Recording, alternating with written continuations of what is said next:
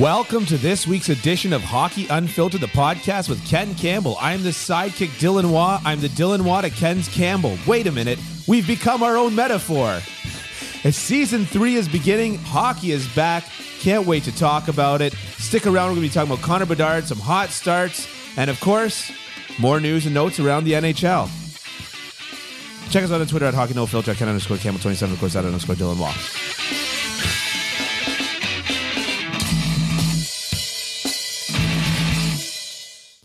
I'm keeping it there. I'm pretty happy with it. Nice. Yeah, it's good, right? Yep. Yeah. Just a second. I have to clear my throat. All right. Okay. Ken. Yes. How are you? As I've always said, any better and I'd want to be twins. Oh, did you just get an email or something? No, I didn't get an email. Yeah. No. Yeah. So good. Yeah. What a great line. Just never gets old. It doesn't. No. But more importantly, Ken. Yeah, more importantly. And getting, how are you? Exactly. That's exactly what I was going to say. No, really. No, but like, how really, how are really, you? how are you? I'm trying to set you up for the first part of our podcast. Beyond the pleasantries. Now we're getting real. We're getting beyond the pale. Sounds like we're getting real. Yeah. I'm great. Yeah. I'm great. Yeah. Or as they say when the two of us record a podcast, a whiter shade of pale. A whiter shade of white. Yeah. It's weird. Anyway, so doing great. I'm this summer was interesting for me. I think it was kind of a transformative summer for me. Yeah. This is our first podcast since when? Since like draft? Free agency? We didn't do draft and free agency this year. I think we did. I thought we did. Did we? Okay. Anyways, yeah. So around it's been. I've been hit in the head. Yes, you have. That's another story. No, but it's been a couple of months. It's been a few minutes. It's been a spell. It's been a few minutes. Yeah. And so I think that was really important for me. I didn't write much this summer. Yeah. I didn't want to do the podcast. I wanted to kind of detach myself a little bit because. It's mostly from our toxic relationship, but go on. Exactly. Yeah. Exactly. It's been an interesting couple of years for me, in terms of my craft. I think this summer, I was terminated, I guess you could say, by the Hockey News in 2021, summer of 2021. And I think it was just this summer of 2023, where I really started to feel comfortable with my new reality. Yeah. And I think I needed some of that time off to distance myself from it. Yeah. Which I did. And now I think I'm in a much better place in that respect. It's a lot easier. It's a lot easier for me to accept where I am in my career and that now than it was. And I kind of needed that this summer to do that. And so as a result, I'm still, I still write a freelance stuff. I still freelance for the Hockey News. I still do occasional stuff for the Toronto Star. I'm still we're going to do the podcast every week. I'm still going to write occasionally for Hockey Unfiltered, not as much as I was. And sort of it's time to kind of pull things back a little bit. Yeah. And, I'm going to do some other things. I probably will, I got a couple of book ideas in my head and, I want to get better at pickleball. I never will, but I want to do that. I want to do some stuff that I've had on a bucket list that I've had for a while. Want to do a little more volunteer work. So it's all about balance, right? So I find after 2 years, I would have to say very difficult years of finding my place and dealing with everything that comes with not leaving on your own terms. I'm kind of back. I'm there. And so things shift a little bit. Okay, so my main concern is that those 2 years, those 2 difficult years, it was just coincidence that was the years that we became friends. And didn't contribute to the difficulty. Well, let's put it this way. It didn't help. I was so desperate for someone to just see value in me that I I clung to you. Yeah. Yeah. Yeah. That's mostly why people cling to me. Yeah. Boy, if my wife's boss ever starts, giving her credit, then I'm just screwed. I wrote about this on Hockey Unfiltered, and I got a lot of good supportive comments. And somebody said, "Yeah, I'm really glad to hear you're going to still do the podcast. I really miss hearing you and maybe Dylan a little bit to a lesser extent, a little bit." He said Dylan a little bit. So there you go. Well, that's good. Yeah, so, I made it in. So I think also the end result is that I think part of it is. I'm not going to be chasing down, things like who's playing on the fourth line in Colorado. Yeah. So if we're even more off, Peter Holland. No, I think he's in the AHL right now. Kyler Yamamoto, I think, is one of them. But that's right, that's Seattle. That's Seattle. Colorado, I can't remember. Anyways, but it will be more. I think will be more bigger picture stuff we'll be talking about rather than, what's wrong with the Anaheim Ducks or whatever. Nothing after last night. They beat Carolina 6-3 and Frankie Vetrano had 3 goals. But, it'll be more bigger picture stuff, I would say. And not even to mention my boy Logan Cooley, who I said that Montreal should have drafted. Yeah. Got a goal. Point. Good for him. Yeah. Good for him. Yeah. Good for Logan Cooley. Pavel Mintyukov, that is a guy to look out for Rookie of the Year, too. Well, for second place in Rookie of the Year. It does seem kind of sewed up. Defenseman for Anaheim, played in the OHL for Sarnia and Ottawa. I think he'll make a run for it, too. So immediately after saying we won't be, bringing you the in-depth, detailed coverage, we immediately mention 3 or 4 things that, Okay, no, that's cool. Yeah. Basically, what Ken's trying to say, the point is that if you thought we were unprofessional before... Wait till you hear us now. Wait till you hear us now. Yep. But more importantly, and I think that this is where it kind of comes down to, is that we're going to basically just lean into this being a podcast that is us having fun, talking about things that we want to talk about. Exactly. And so if that means that it's kind of always been that, like, to be clear, it's kind of always been that way, but yeah, but I mean, we felt the need to try to bring other stuff into the mix, right, and now we may or may not feel that need, right. But speaking of which, I've been making an effort this season to watch other hockey leagues other than the NHL. Okay. So I have watched a KHL game. Okay. Swiss League game. Mm-hmm. And a couple U Sport games and a couple NCAA games. And you're never getting that time back that you watched a KHL game. It's actually a good game. Yeah, was it? Yeah, it was a pretty good game. And besides, I was in English class at the time. Oh, yeah. Hey, we got to tell people. Okay. So you have a lot of life changes going on, too. I do have a lot of life changes going on. Yeah, Dylan is going to college. Dylan goes to college. Back to school. Back to school. Yeah. Give me a call when you have no class. I'll tell you. If you get that line, you have seen that movie. My nieces. Yeah, I definitely feel like that Steve Buscemi thing where I'm just like walking down the hallway like, hello, fellow children. What do you think of the popular music these days? So Dylan has gone back to school for a diploma in health and fitness sciences or something like that. Yes. Yeah. It would basically, it would draft into kinesiology. Right. So my 2-year diploma would be the first 2 years of kinesiology program. I would transfer into that. Okay. Yeah. So Dylan, if you knew Dylan prior to his transformation this summer, to suggest that that health and fitness would have ever been 2 words that would have been used around him would have been laughable, but he's just downright friggin' svelte now. Well, the trouble is that they didn't have a coffee and donuts class. They didn't. Okay. Yeah. Well, they do police foundations. Yeah. Pow! Nice. Got him. So there's another reason why we're just doing this for fun now. Yeah. No, it's been pretty cool.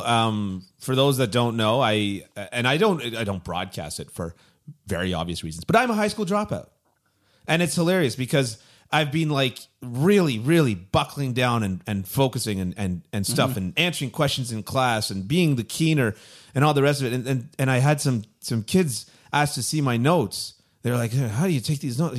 And they wanted to see and so I showed them my notes on my computer. And I was like, why do you want to see a high school dropout's notes? Yeah. It's been a different experience. Good. And let me tell you, I've learned something. I've learned that if I apply myself, I can make it to a solid B-. Nice. Yeah. Yeah. What can I say? So yeah, it's been good. And of course, Do you have English class as well, right? In this? I do. Yeah. Do they help you straighten out your Longfellow? That's from back to school as well. nice. Got him. What to say? I haven't seen Back to School in forever. And I feel like I need to rewatch it. Well, I do love Rodney Dangerfield. Yeah. I was walking through. Oh, that hurt. I was walking through a sport check to get a pair of shoes, and there's all the shoes.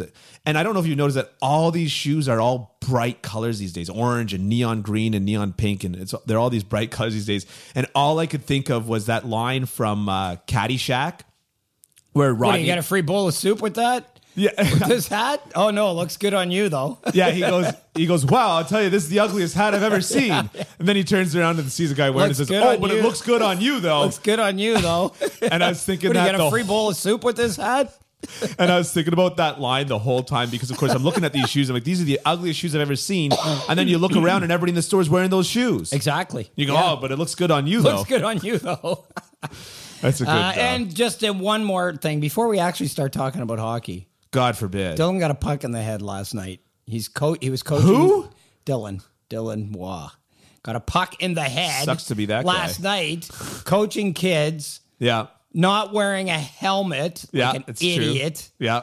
And what some kid pinged one off the crossbar and it came back and got you in the head. Smoke be right in the forehead. Oh man, I wish there was video of that because that'd be like football in the groin video. That would be like I'd just be sitting there laughing my head off, watching you writhing on the ice. Ah! I didn't writhe on the ice. The kid actually thought that I lied to him. Oh really? Yeah. Because I handled it so well. Okay. Because he said that he just saw the shot go off the crossbar, and he's a U18 AA kid. He's a pretty good hockey player. So yeah. Decent shot. Yeah. He pings off the crossbar, and he said that all he saw was my hand go up to my head, and then I was like, "Oh, you hit me," and he's like, "I thought that you were lying because your only reaction was you hit me." Ah, okay. And my hand comes down, and he sees the mark, which is of course non-existent pretty much at that point, and he goes, "I didn't hit you. You had that from before." And then we can see the bump growing. Okay. As we're talking. Wow. I was told by one of the dads that it looked like a Wile E. Coyote cartoon. Nice. Because the why did the anvil fall on you? Yeah, exactly. I just wanted to like text my wife a picture of the anvil going down, you know. So Dylan, what are we gonna do now when we're out on the ice? Okay, so you said I wasn't wearing a helmet because I'm stupid. That's what you said. Those were your words. Yeah. Okay. Yeah. Yeah. Well, do you think I'm smarter now? Do you think I got hit in the head and all of a sudden just found this vast depth of intelligence that I had previously? Maybe. And you might be just like, oh, you woke up this morning. Oh, I am a high school graduate. More, I woke up this morning and forgot what day of the week it was. Really? Wow. No, I was fine. Good. I did step. So what are we going to do now? To be clear, I stepped off the ice almost immediately. Yeah. And let the adrenaline drain out of my system and waited for signs of concussion. Right. Okay. Which I did not have. Okay. So just for those listening, and this is something that I do because, of course, training goalies, they often will get a puck in the head. Right. And if it's a particularly bad one, where if I think that it's a really good shot that hits them in the face mask, I make them stand beside me for about 5 minutes with their face mask off so I can see their face and see their eyes. Yeah. And make sure that they don't show signs of concussion. Right. So there, Actually, it could be a lot quicker. You could just tell them one of your jokes, and if they actually laugh, they have a concussion. actually, you know what? I did tell a friend of mine got a concussion. Former AHL player picking a puck out of the back of the net, caught an edge, whammo! Hits the back of his head. Was wearing a helmet. Hits the back of his head. Gets up and can't even say his own name. Like, wow. You know what I mean? Like the whole word salad thing, right? Yeah. Anyways, so he was waiting for a friend to bring the car around and take him to the hospital, and I told him the Norm Macdonald moth joke. Oh, jeez. And he's like, am I dumb or is that the worst joke I've ever heard? Well, yes and no. Hockey. Hockey. Let's do it. Let's do it. Should we start off with the big man himself? Well, Which one? The minuscule big man himself. Austin? Connor Bedard is. Oh, Connor Bedard. Okay, yes. I guess Austin would be the big man. Yeah. Yeah. Let's start with Connor. Okay. I had a funny thing to say about Austin, but fine, we'll start with Connor. He's very good. Is he good? Yeah. Yeah. Yeah. Okay, so 3 points in 3 games. It's funny, like I said, I didn't see the game Saturday night because I was at my sister's wedding, but my nephew says to me, he says, oh, so how many points do you think Bedard's going to get this year? Yeah. And I said, well, probably about, a point a game. And he goes, like that's not a good thing. And I'm like, whoa, a point a game is a good thing without a rookie. Well, he goes, what's wrong with that? And I said, what's wrong with that? And he said, well, everybody said he's going to be as good as Connor McDavid. Well, yeah. Connor McDavid had 48 points in 45 games in his first season. Yeah. And he said, yeah, but he was playing for a really bad team. I said, yeah. Have you seen Chicago's roster? Have you seen Chicago's roster? Yeah. No, he has been everything, and I think actually maybe even a little more.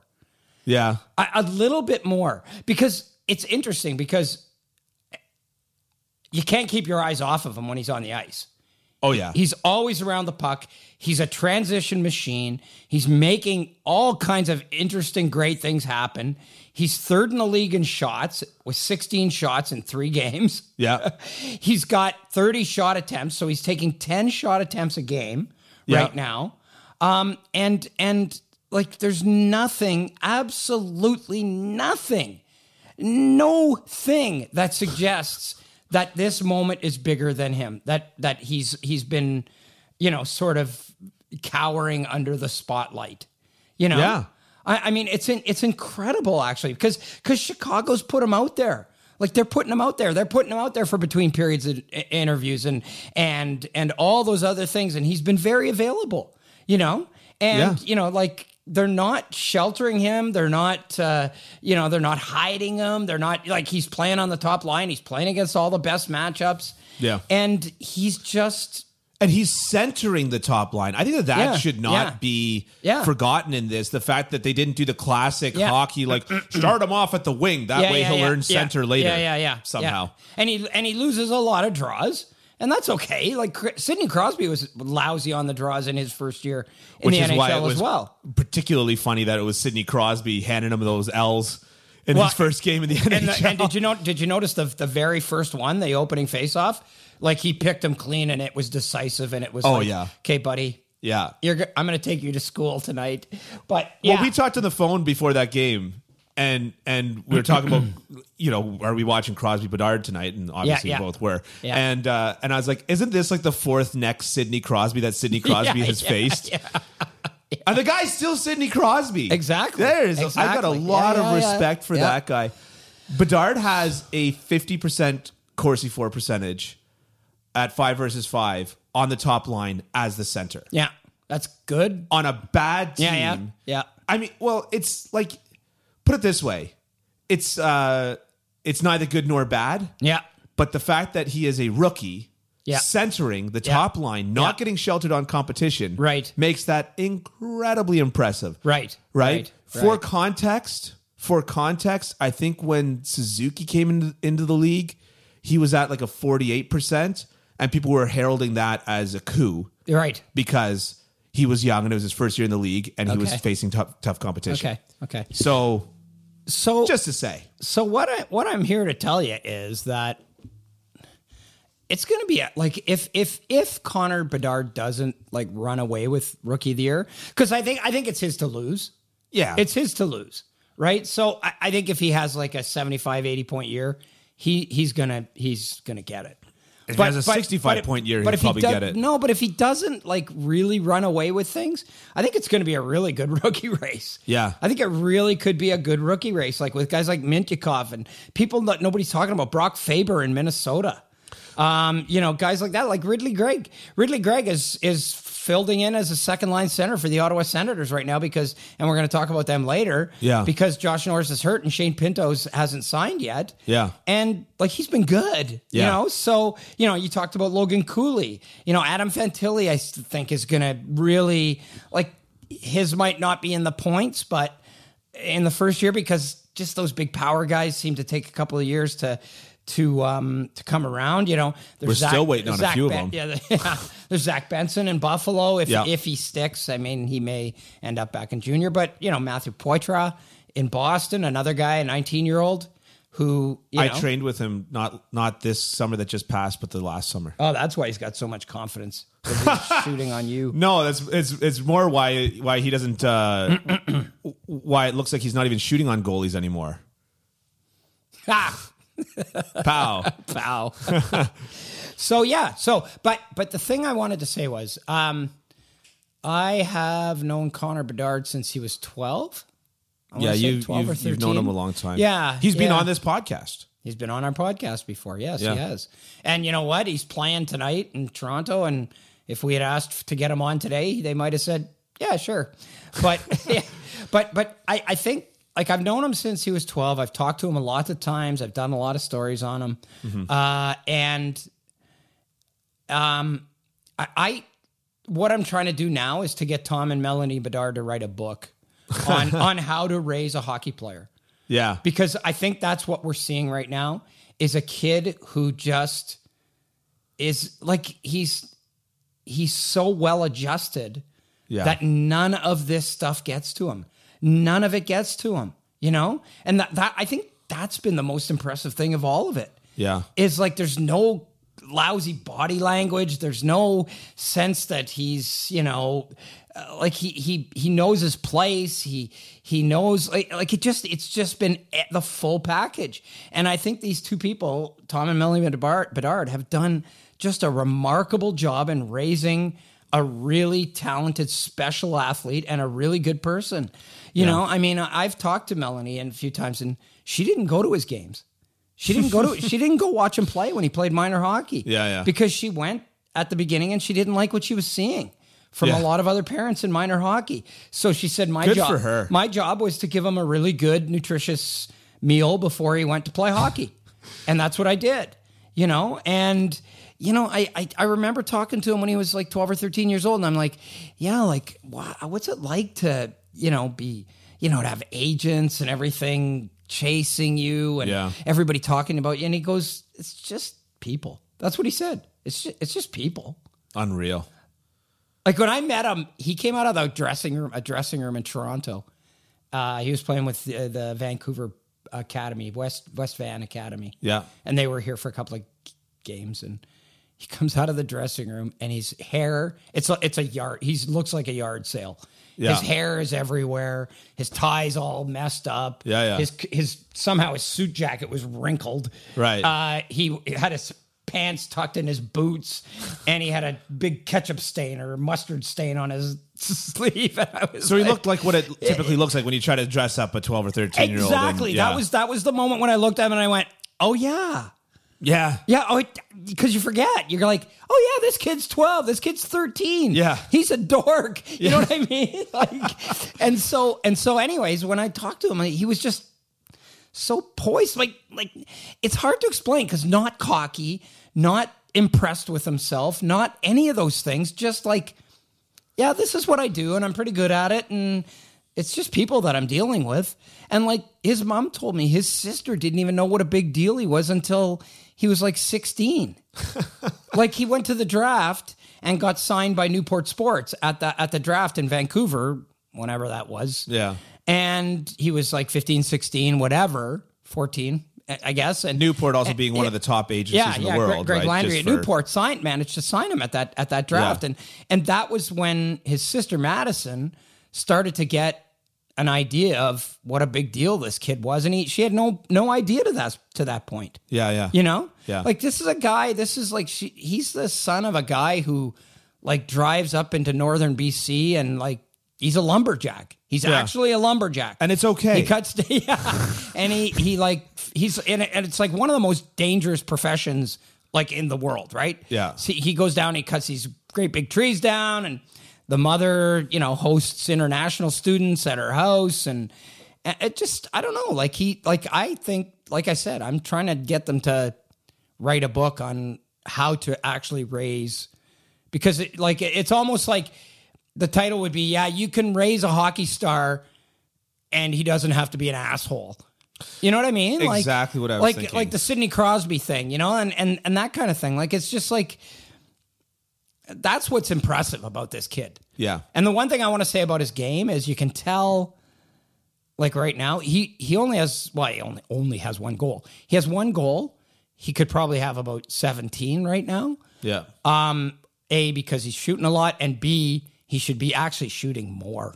I find him still, he looks like he's deferring a little bit. He still defers. He's still deferring, and he's still trying to make that pass and especially trying to look on the power unselfish. play. Like, he came in on a 2-on-1 with Kevin Korchinski once. Like, all due respect to Kevin Korchinski, a rookie defenseman who's probably going to be good and have a really good career. Yeah. But if you're coming in on a 2-on-1 with Kevin Korchinski, no, you don't pass. Yeah.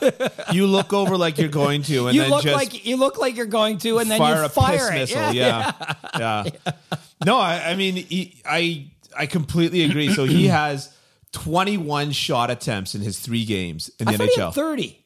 At 5 versus 5. Oh, 5 on 5. Only yes. at 5 on 5. Yeah. Okay, he's 21 even strength shot attempts. And I agree with you, because there was enough times where, and not everybody's going to beat the goalie, in that area. Right. But I'm like, you're Connor Bedard. You can beat the goalie in that area. There are people that come in that just have absolutely special shots. Right. Phil Kessel was one of the few guys that I remember, like, from back in the day, watching Toronto Leafs Habs rivalry. Right. Phil Kessel could come in on just scream down the wing and rip it 5-hole on Carey Price. Right. Who the hell rips a puck 5-hole on Carey Price coming down the wing? You kidding me? And he hasn't even actually scored on a shot. Right. It was a wraparound that he scored on. Yeah, right? exactly. And so, like, I'm waiting for when he just puts one bar down or just rips one through. And the other thing is, he's become must viewing. Like, he's must viewing. Yeah. I'm sorry, but he's must viewing. Yeah. Like, if Chicago's playing, I'm watching. I know. And I'm not. Can you believe that you said that? Like, yeah. Given Chicago's I'm roster? not, but I'm not, like, and I'm not switching between games or anything like that.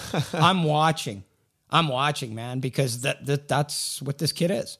Yeah. I mean, if you look at Chicago's roster, Taylor Hall's injured right now. Yep. Other than that, I don't see a single person on the roster that Bedard should ever think about passing to. You know what I mean? Like, I don't know. Yeah. I'm not trying to be mean, but unless it's like a can of corn, like an empty net, tip it or whatever. Yeah, I mean, I guess if you've got Corey Perry on the back door or something like that,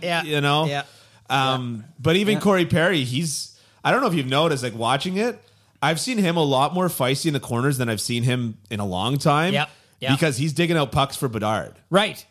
He's literally turned around and he said, I'm not going net front anymore. I'm going corner, and that puck's coming out to Bedard every single time. So, like, Perry knows. Well, I think Perry knows too that he's auditioning for his next Stanley Cup contender. Yeah, exactly.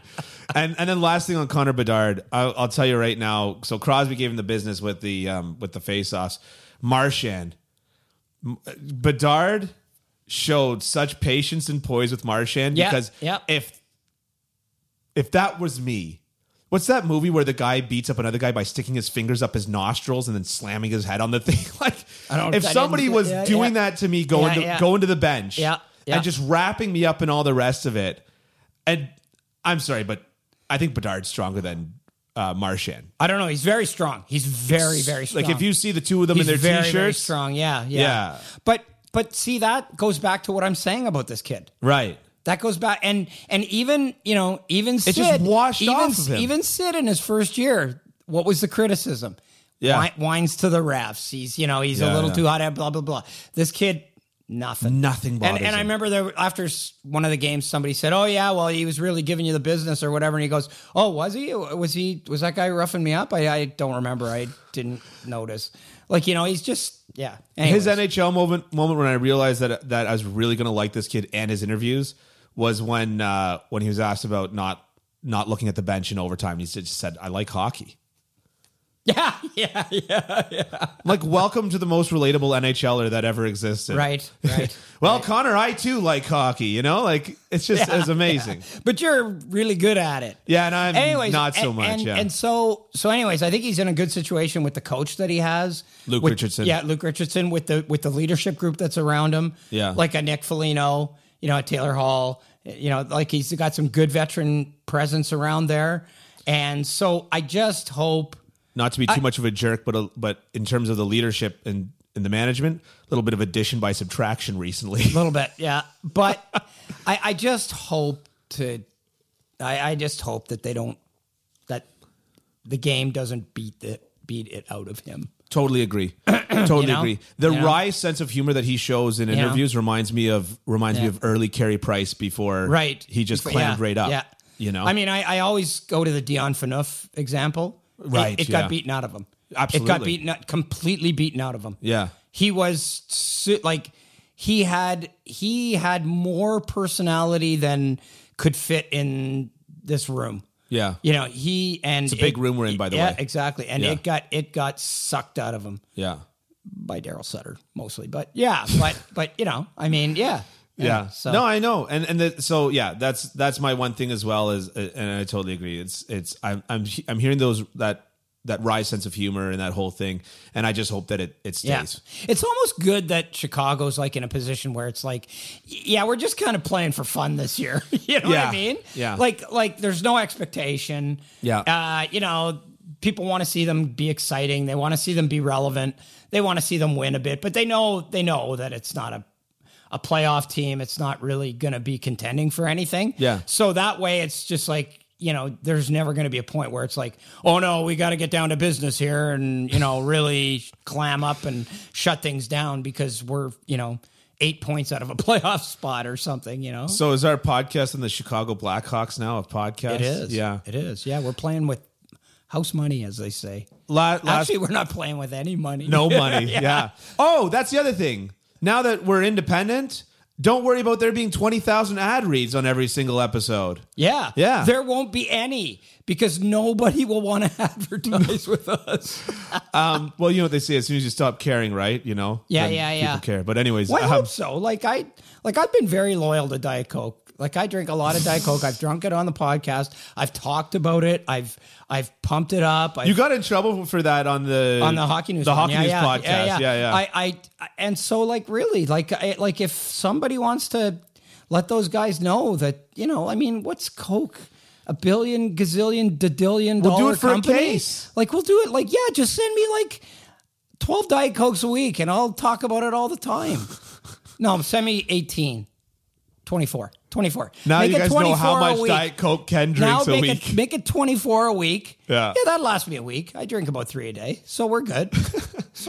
Yeah, so really, that's all Come I'm on, asking. Diet Coke. That's all I'm asking. Obviously. Anyways. Last thing about Chicago, for me, at least, you can feel free to keep going. But I was critical when they hired Luke Richardson as a coach. I don't think that he's the world's greatest coach.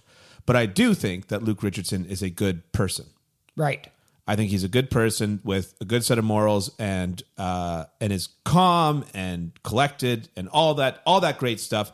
And I have nothing but respect and admiration for Luke Richardson, the person. So what you're saying is he won't bring them to the next level, but he's very good for that situation right now. I'll never say never because coaches can develop and learn and get better. Why don't you like him as a coach? What's wrong? Did you see him as a career assistant? And yeah, more or less. Yeah, more or less. I mean, I saw a lot of him in Montreal. Yep. Right, because I was covering Montreal at the time when he was in Montreal. Right. in terms of Luke Richardson, I respect him I as a person, and I think that he creates a good situation. He could develop into a good head coach. He's still pretty new at the job, really, you know. But in terms of creating a good situation for Connor Bedard, I couldn't imagine much of a better human being to help guide him into his NHL career. Right. You know. Yep. Hell of a lot better than having Mike Babcock there.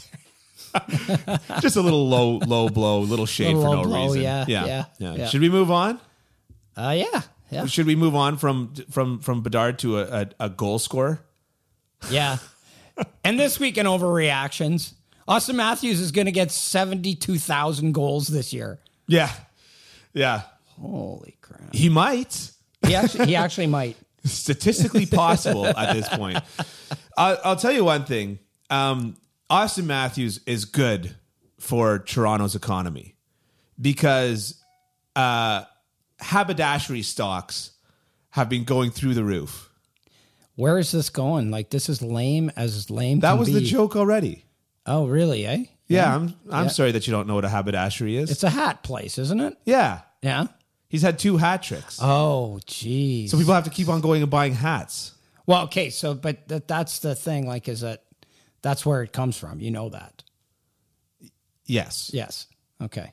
So people throw the hats on the ice. No, but there was a hat maker in Toronto in the 40s or 50s. What? No. Who would make hats for guys when they scored 3 goals. That's where hat trick comes from. No way. Really? Dylan, come on. You know that. No, I didn't know that. Yes, that's exactly where it comes from. All right. Yeah, it comes from a haberdashery or who would make hats for guys who scored 3 goals in a game. Really? Oh, God, Dylan. Read a book. Well, not if you write it. Yeah, okay. I imagine that this is in one of your many books. No, it's not, but yeah. No, that's where the term hat trick comes I didn't know from. where hat trick came from. Huh. I heard that it came from baseball. Are you out of your effing mind? No, you're just trolling me now. No, I'm not trolling yes, you. I thought it came from baseball. What would hat trick ever have anything to do with baseball? I don't know. Oh, God. I've never watched baseball I'm before. I'm almost embarrassed to be having this conversation with you. I really am. No, I'm sorry. Oh, God. I'm sorry. So Austin Matthews has scored 2 hat tricks. Back-to-back hat tricks, yeah. Back-to-back hat tricks, yeah. Like, and he's done something that, you know, a lot of contemporary players like Reg Noble, Cy Denny, you know, have done. You know, like, the big names of the era. Ovechkin did it once. Yeah. And like before that, it was like 1917 when a guy last did that. 2 hat tricks, like back-to-back hat tricks. Back when goalies were not allowed to go down on purpose. Yeah, to start the season. Yeah. Back when like a guy with one eye was able to score 7 goals in a game. Seriously, Frank McGee, one-eyed Frank McGee. You know the story with George Vezina? He was considered so honest that the refs would ask him, "Did you mean to go down, right? Or did you not? Or did you fall by accident?" Yeah. And he would say, and then because you weren't allowed to go down on purpose as a goaltender, right? And he would answer honestly, and so they always took him at his word, right? Yeah. But anyways, point is, scoring was high. But but this season is like. I mean, he's in his prime. He's 26 years old. Well, I mean, statistically, you could probably argue that he might actually be on the downside. Leaving his prime right now, which is incredible to contemplate. But he's in his prime. He's happy. He's signed. He's here for another, 5 years after this year. Yeah. He's, in the top 5 paid players in the league. I know with cap it's different, but his salary is commensurate with all the superstars in the league. Yeah. And next year we'll be bumping up to 13 and change. Yeah. And this is all great. I love that he's doing this. I think it's fantastic for the Leafs. I think he's a great player. He's proved that he really actually wants to be here in Toronto. He wants to play in Toronto. If he leaves after this contract, they will have had him for 9 years. No, 11 years. Yeah. Yeah. So, I mean, no issues. You know, he's free to do what he wants. But I'll say what I said before. I'll say what I said when he signed, is that, you know what, if he wins the Rocket Richard Trophy the next 3 or 4 years in a row, everybody's going to be thrilled, and that's great. But he's got to win a Conn Smythe. So he's got to win a Conn Smythe trophy. It is interesting because the discussions around Matthews always get framed around that. Yep. And so 2 years ago, he shot out like a cannon, right? Yep. And it was, who cares? Can he do it in the playoffs? Last year, he had a slow start, and now there was. I get the sense he was never like completely healthy last year. There was injury involved in that. And I think that's a factor too. Is yeah. You know, we're seeing an Austin Matthews who was able to exploit the entire offseason by being able to train at a high level because he wasn't injured. Yeah. You know? And so, but last year it was like kind of like I remember there being narratives of him saving it for the playoffs. And now this year, I think that he's out to do one thing, and not one thing as in score goals, but one thing as in to just say he wants to be the best. Mm-hmm. And that's regular season, playoffs. He's, as far as he's concerned, I'm guessing, it's all part of it. It's all part and parcel. Yeah. And I mean, in the playoffs, to be fair, he hasn't been. Last year's playoffs, he was good. Yeah, I mean, he was a point a game in the playoffs. He was point a game in the playoffs the year before. So, I mean, with both him and Mitch Marner, I think this whole playoff dud thing is a little bit overblown. Yeah. But I do think that he's, you know, in order for this to be a success, Austin Matthews has to be the guy in the playoffs. Well, Joe Thornton's best playoffs was at 36, so Austin Matthews still has another 10 years to go. But you know what's funny is I was thinking about this is like the Leafs for as long as they've been around and for as many years as as steeped in tradition as they are. Yeah. Like I would argue they've had at most 2 or 3 superstars in their entire history of their franchise up to this point, up to now. Like Charlie Conacher led the league in goals 5 years in a row. Or not 5 years in a row, but 5 years. Yeah. He would have won 5 Rocket Richard trophies if there had been a Rocket Richard trophy. Frank Mahovlich? Borderline superstar with Toronto.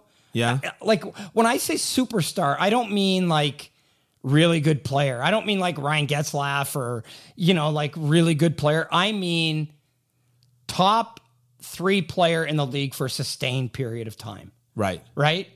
So like in the form of, you know, your Rocket Richards, your Guy Lafleur's, your Bobby Orrs, they have never had that. They never. Right. Like other than maybe Charlie Conacher in the 30s and you know, you could argue maybe Ted Kennedy, but Ted Kennedy won a Hart Trophy. It was basically a retirement gift. He wasn't the most valuable player in the league that year.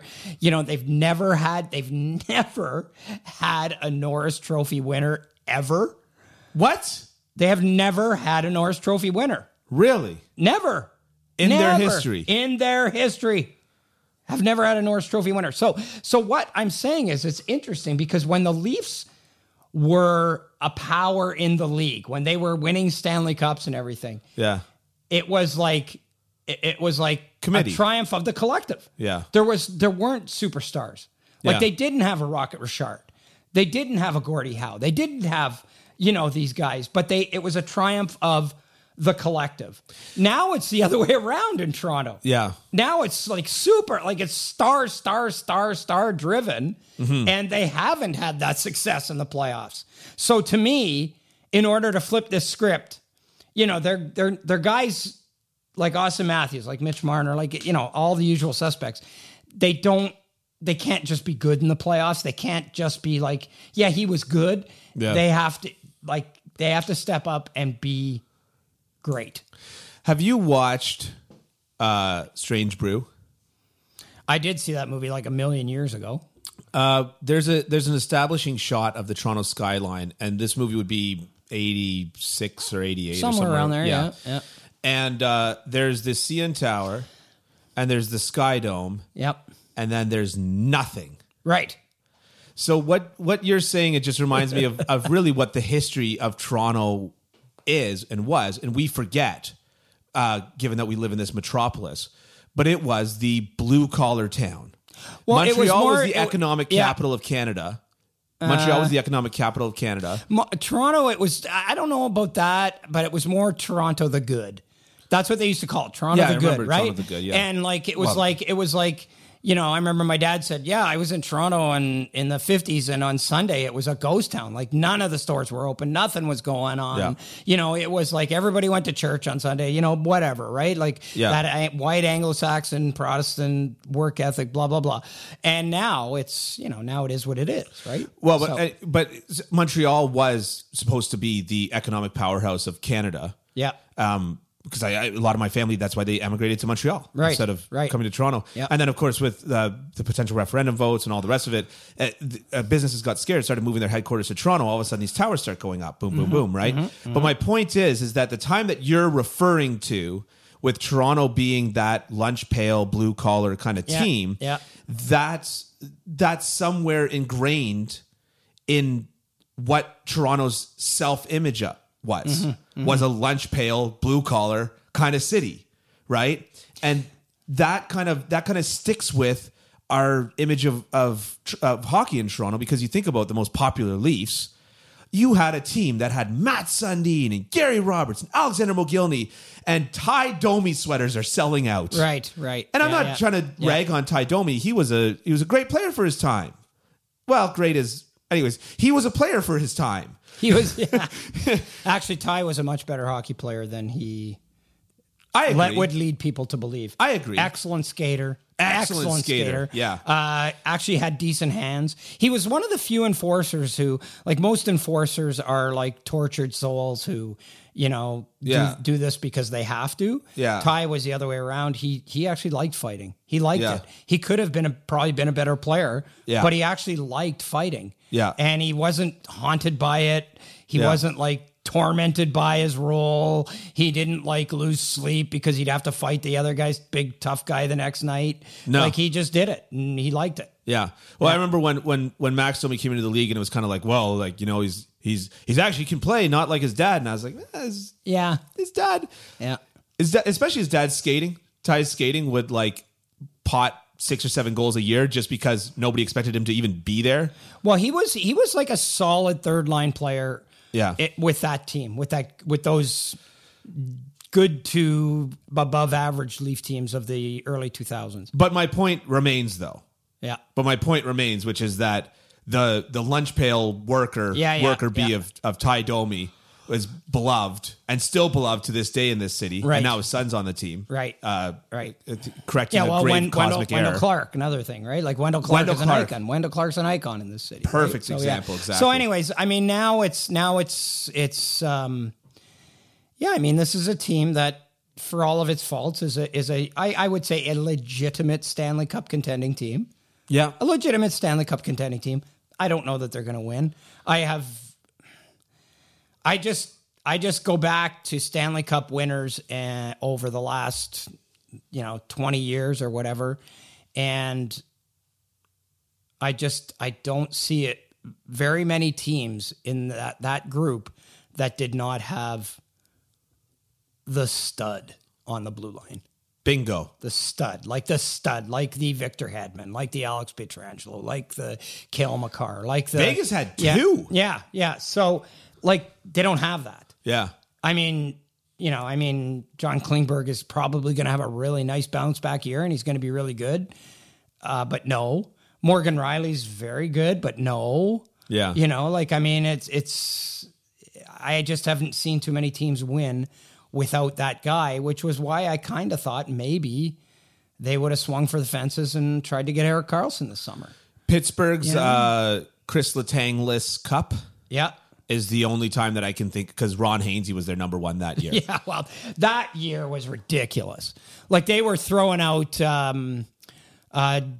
like Johnny Oduya and like all these and Brian Dumoulin, it was like, I think he would come in after practice and take his body parts off and like store them in the dressing room and Mr. then Potato Head. and then put them back on when he went out to play because like he was like I think they had to tape him up before the game like to put him back together and stuff. Yeah. So that was like a freak thing. So but then you had Crosby, Malkin, and all those guys. Yeah. But I'm just saying, Yeah. That's the only team that I can think of I in don't 20 know. years. I don't know. But what the Leafs do have, God damn it, now is they've got some bite and they're a tough bunch, aren't they? Yeah, look at this. Look at Ryan Toronto Reeves. boy. Look at. Okay, so that's the question. So You can't see me right now. yes, Are we ever going to go to video now that we're back to doing different thing? Forget it. Okay. Anyways, you can't see me right now, but I have my head in my hands. Let me ask you something. So there's a media member that will remain nameless. Hang on. That spoke about the Ryan Reeves era in Toronto. Yeah. Used the tweet Ryan Reeves era. Yeah. And I'm not trying to rag on this media member, but I do then have to beg the question. I know what your answer is, but I'm curious as to how you're going to explain the answer. And I will agree with your answer. But I do have to ask the question then, because I think that he was referring to Austin Matthews scoring his 2 hat tricks as being a direct result of the open ice created by Ryan Reeves. Yeah, because... and William Nylander too, because those guys never made skill plays before Ryan Reeves got here. There you go. Those guys never dangled. Those guys never were good offensive, confident, puck carrying players before Ryan Reeves got here. I don't remember. I think William Nylander, like he was on the verge of being the biggest stiff in the history of stiffs. What people don't see is that you've got a little here. wind up key on your back that I can just turn every once in a while. Give me, please make it stop. Yeah. Look, it's a Ponzi scheme. Right. Ryan Reeves and these guys, I can't say they're stupid people. Like Ryan Reeves is a very smart person. He's figured it out. Yeah. He's figured out a way to stay in a league that he has no business being in. Yeah. That's smart. Yeah. And what he's done and what all these clowns do is they convince the hockey establishment that you need guys like them to keep everybody honest and to keep the temperature down and to keep people from doing stupid things. But then they turn around and do all the stupid things that you have to protect against. Yeah. So by doing that, they make themselves indispensable. It's a racket.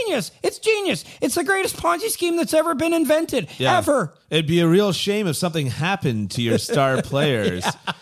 Yeah, like it's like the mob. It's like the mob. Yeah.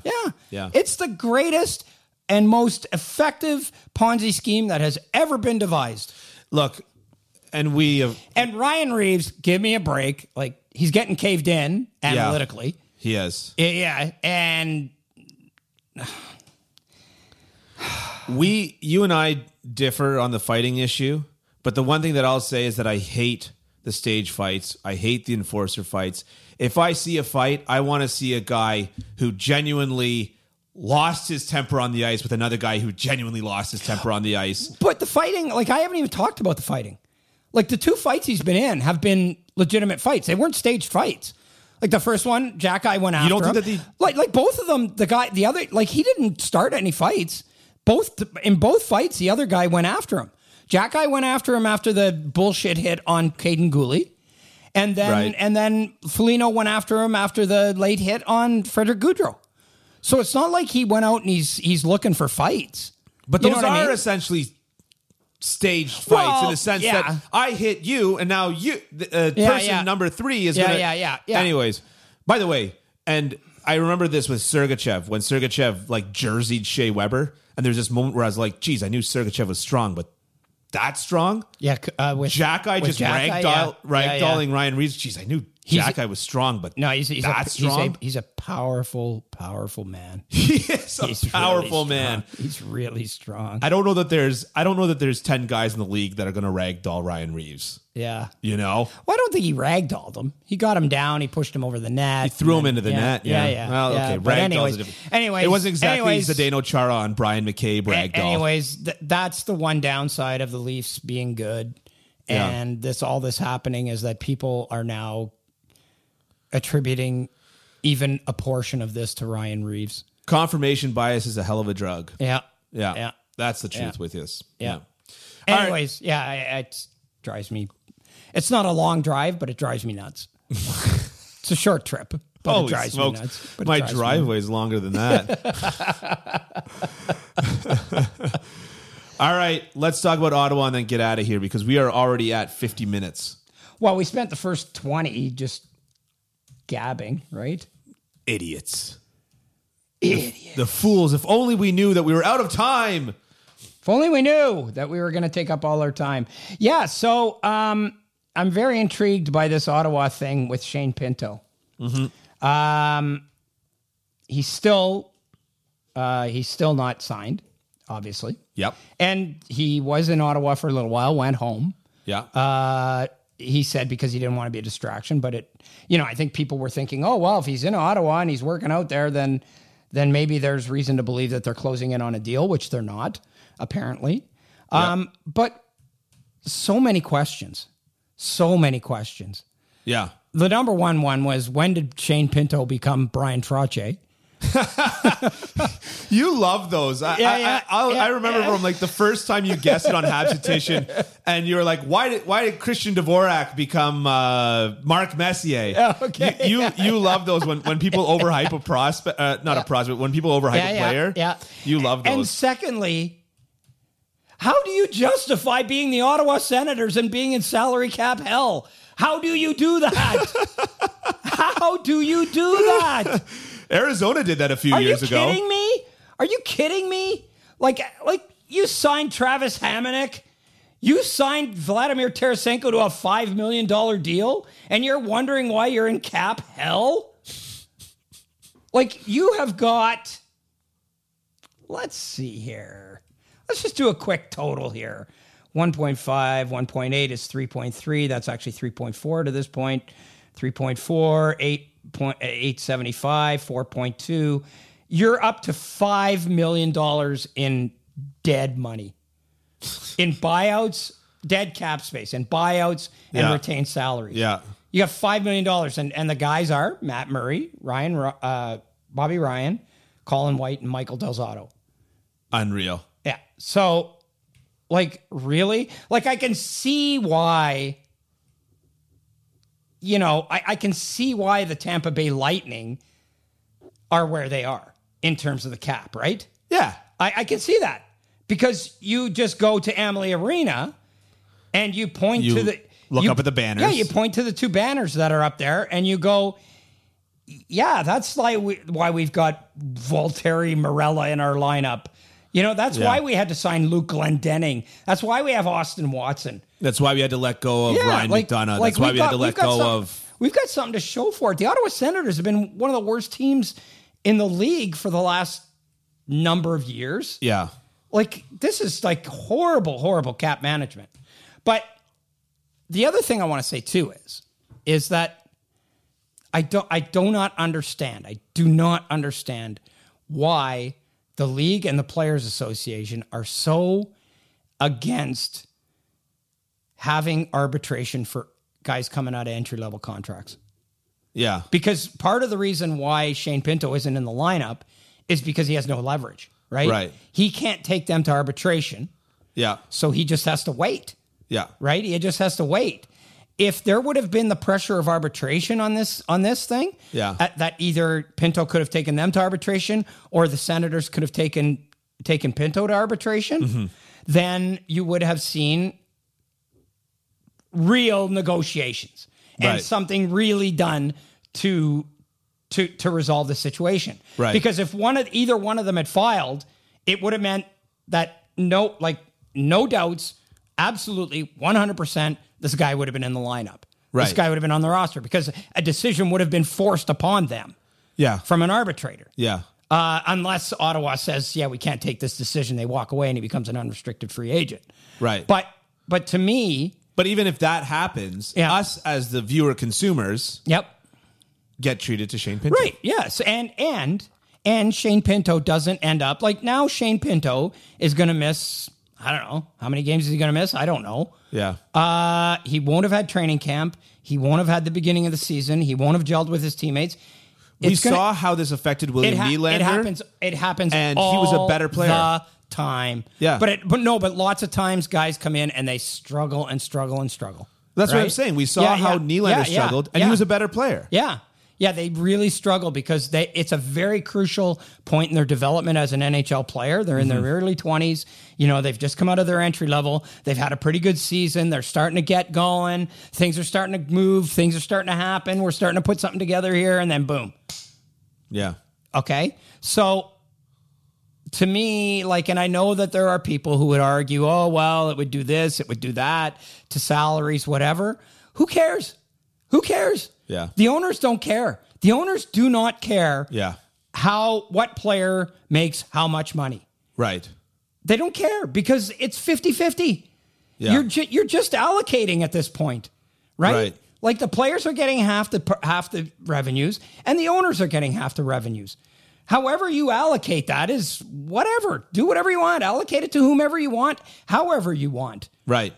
Salaries aren't going to go skyrocketing. They aren't going to go up. They're not going to go through the roof because the players are only getting 50% of the revenues. Yeah. Right? So to me, it's a no-brainer, and I don't understand why they don't do this because every year, it seems like almost every year, we have a situation where a good young player is stalled in his development or out of the lineup or, his team needs him. And especially in this case with Josh Norris being injured, they got Tim Stützle as number 1, obviously. And then, and then Norris is injured and Ridley Gregg is number 3 and he's doing, or number 2 and he's doing okay, but they could really use Shane Pinto. Right. And I don't get it. Yeah. And to your point about the salary cap and the revenue sharing, I mean, there's 2 ways to make a buck, right? You make a buck or you save a buck. Yeah. Right. Yeah. And the salary floor, by and large, prevents the save a buck philosophy, right? Right. Yeah. So make a buck. Yeah. Get the guy signed and bring more people to this to your games and make a buck. Yeah.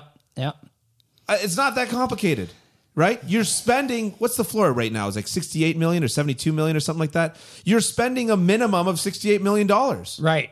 I mean, a lot of these problems will go away next year when the cap goes up to whatever it's supposed to go up. $14,000 billion trillion. That's what $14,000 billion trillion. Yeah. You see, I mean, that's what it is. I don't know why I need to hire some fancy capologist when I can just immediately come up with these figures off the top of my head. Yeah. Good job. Thank you.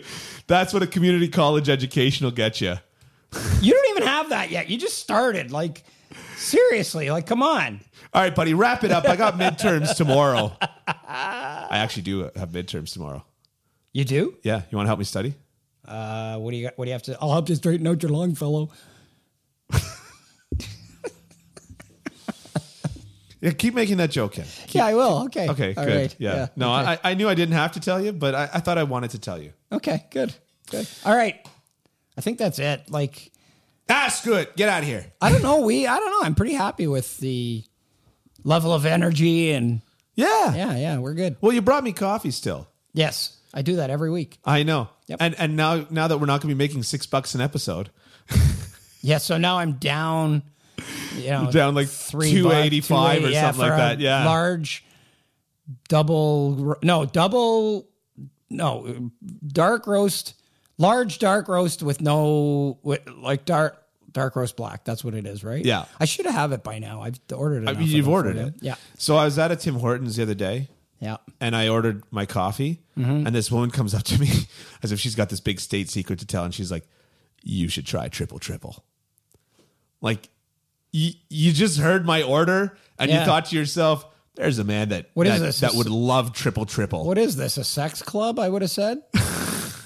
Like, what the hell? I was not that quick. I was at the Tim Hortons today. Yeah. And I go in and it said, there's a sign at the cash that says, we are not taking we're not taking credit or debit cards, cash only, because our credit is, our machine isn't working. Okay. And I saw people paying with credit cards. And I said, is this still accurate? And she goes, well, it's not working, but we're trying to make it work. And it's kind of working for some people and not working for other people. So it might not work. I was like, well, yeah, that's great. Thanks for the clarity on that. I like that. That's how I live my life. Under promise and over deliver. I can't do it, Captain. There's not enough time. You're not. There's time. You're not over delivering. Dylan. You're not. Yeah, but I promised really you not. nothing. I promised you nothing. And you do it's the actual least you can do. Yeah. I asked my wife, I said, when we first met, how much did you love me? And she said, absolutely not at all, 0%. Right. And I said, and how much now? And she said, 1,000,000 times that. Nice. All right. So if you went to school, you'd know that 1,000,000 times 0 is Oh, is that the joke? Is 0, I've been repeating this so many times, I don't even really understand it. Yeah.